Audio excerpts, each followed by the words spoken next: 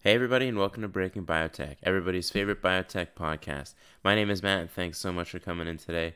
If you like what I'm doing, please like, subscribe, or leave me a comment. And if you're on YouTube, hit the notification bell so you know when I'm putting out videos.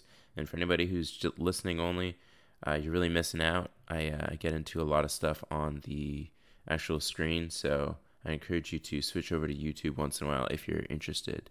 But so today, everybody, I want to talk about Amarin, and I it's been a couple weeks, almost a couple weeks since I put out a video, but been busy. But I managed to get some time yesterday to look into the details of their latest CVOT trial, and I think it's important that we talk about it because I was alluding to this with my Esperion video because they might have to do a CVOT as well.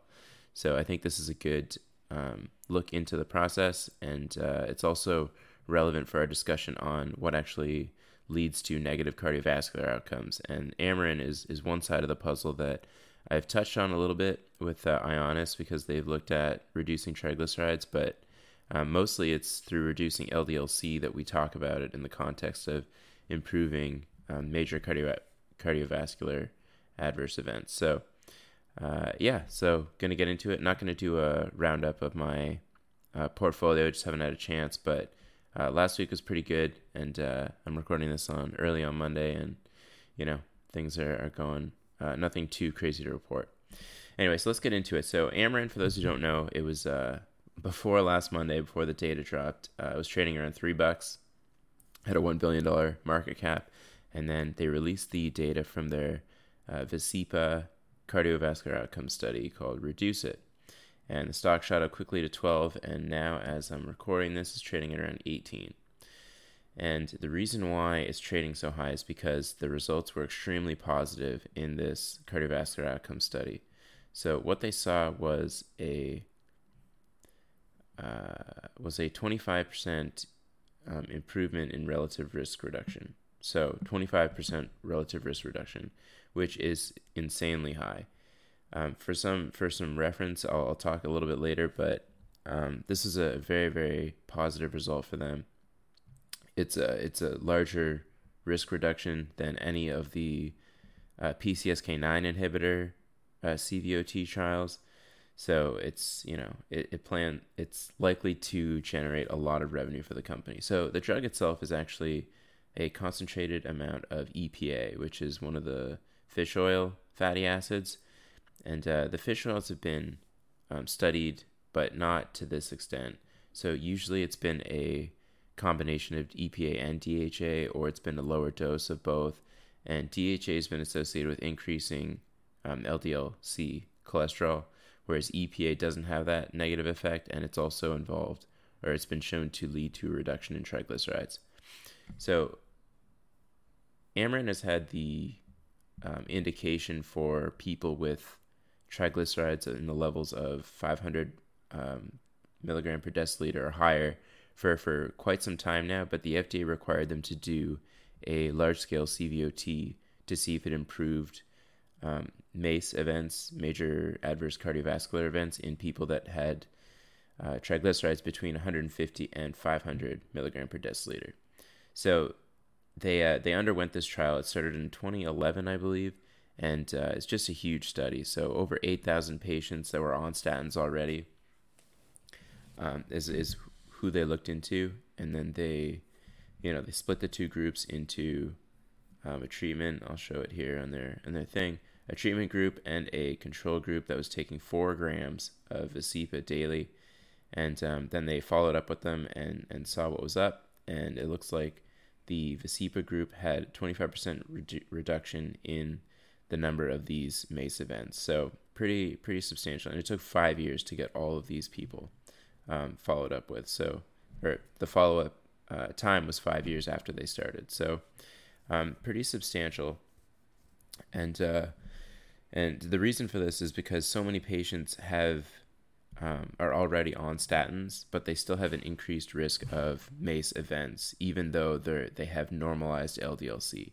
So that's really the crux here when we're trying to figure out, what leads to these adverse events. And they break it down a little bit in their trial, and they also allude to a paper Okay, I don't have it here. I'll link it in the notes below. But they had a really good paper that summarizes what's been going on with trying to really take that risk that's associated with having high cholesterol and high triglycerides in your blood and trying to bring that to zero. And so statins came along and they were able to reduce that by a significant amount. And then there was some controversy on whether or not you needed to get your cholesterol to around like 50 milligram per deciliter, or if it was okay in the 70s or something. So when the PCSK9 inhibitors came around, the FDA required them to do the CVOT to see, statins do okay. They bring your cholesterol, your LDL-C to around, 70 to 100. But if it goes down to like 50, do you get added risk reduction? And the PCSK9 inhibitors did show, in fact, that you get a 15% improvement. So, but that's not the same as the normal healthy population, right? So there's still some added risk associated with having these blood lipid profiles that are not normal.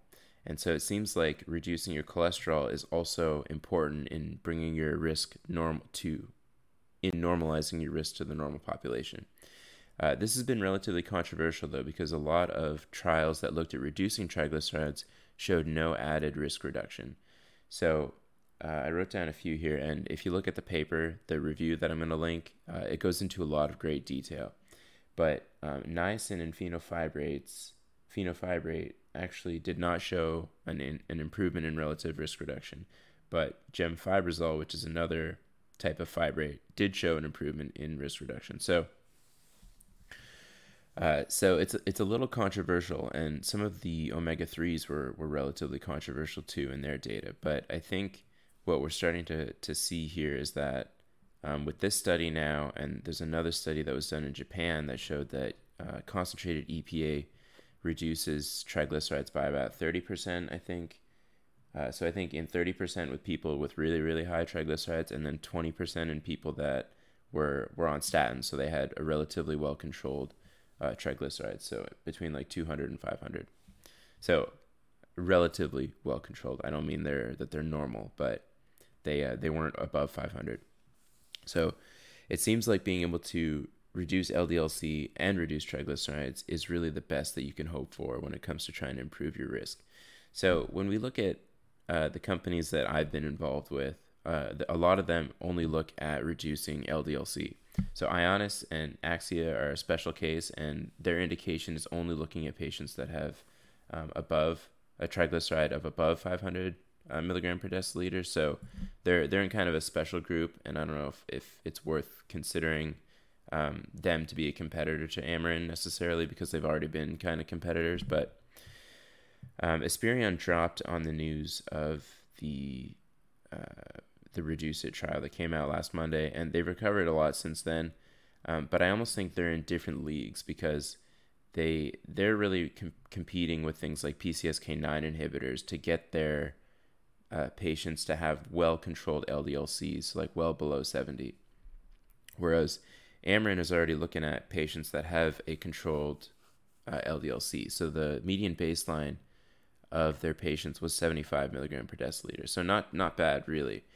And so they're seeing whether or not the triglyceride reduction is really what's going to move the needle forward. So I don't think they're direct competitors, but I do see that Amarin has a crazy amount of potential moving forward.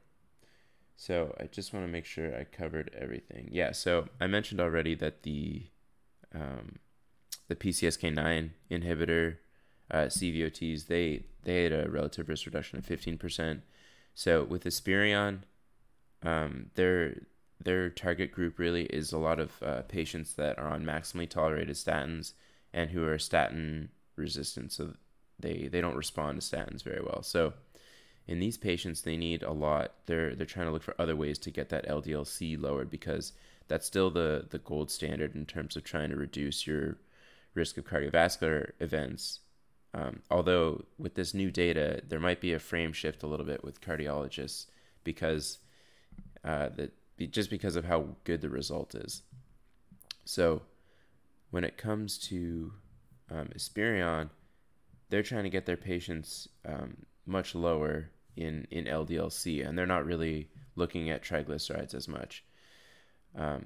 So, moving forward, we need to think about how the doctor is really going to consider this, and they're also going to look at the cost. So, the cost of this EPA Vascepa it's really inexpensive, and because it's been on the market for so long, they probably they know what to expect in terms of the side effects and the risks associated with it, and it's not very significant.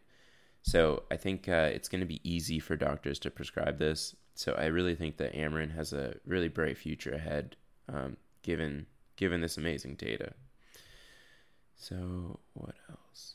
Yeah. So if we look at their price, so a lot of people on Twitter, at least, were a little bit nervous, because they had bought in the threes, and in the middle of last week it was trading around 14, so they're already like almost 5x their money, and should they hold or should they get out? But I did some quick back of the napkin math here to figure out whether or not it's a justified price.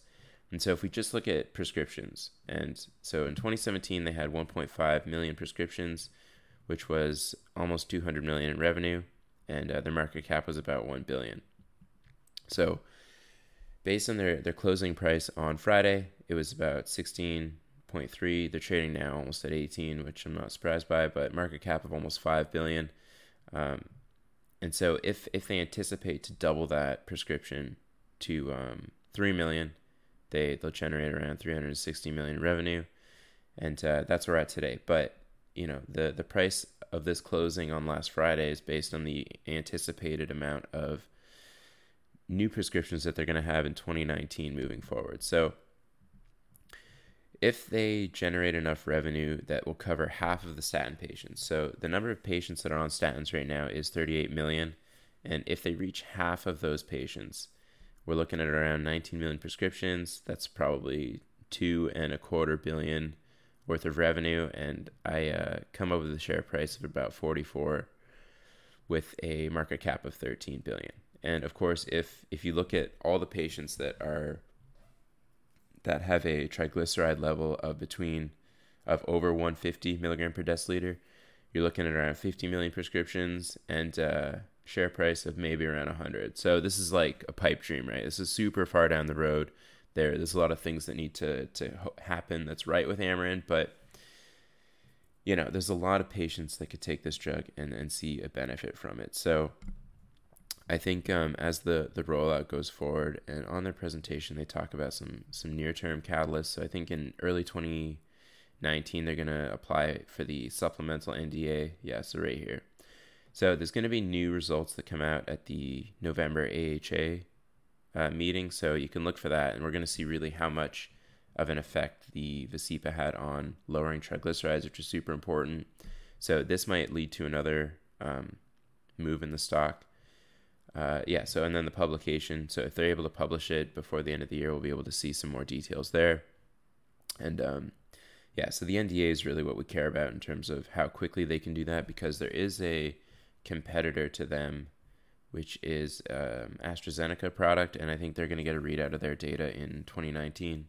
So that's going to be something to look out for. If they see competition, they're obviously not going to get anywhere near this amount of prescriptions. So this max revenue is really like a very, very, very much a pipe dream. But if they can reach half statin patients, there's a world in which that is true. Whether it happens in 2019 or it takes a few years, that might be true as well. But there's no doubt that this could really be a blockbuster. So other than that, plaque progression.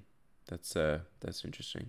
That'll be pretty cool too to see if it actually has an effect on shrinking the size of atherosclerotic plaques in people. But so these are the catalysts that I'm going to be looking for. I don't have a position. I haven't bought any yet. I'm looking at it because it's obviously got a ton of potential, and it's a pretty substantial result that they got here. So we'll see. I'll post on Twitter if I do buy any. But that's it. And so I'm not changing my Spirion position. I think they're still a solid. Like, I'm still holding them. I think they still are their price is hammered down more than it should given the news that we've seen. But yeah, Amarin, pretty cool. So otherwise, I didn't do too many trades last week. I bought some Viking. I scaled in a little more when it went into the 17s. I think on Friday. I haven't spent too much time looking at the charts this morning, but yeah. So I want to thank you guys all for watching. Please leave me a comment. Let me know what you think, and leave me a review anywhere, iTunes or YouTube. And gonna wrap it up, and we'll talk to you next time.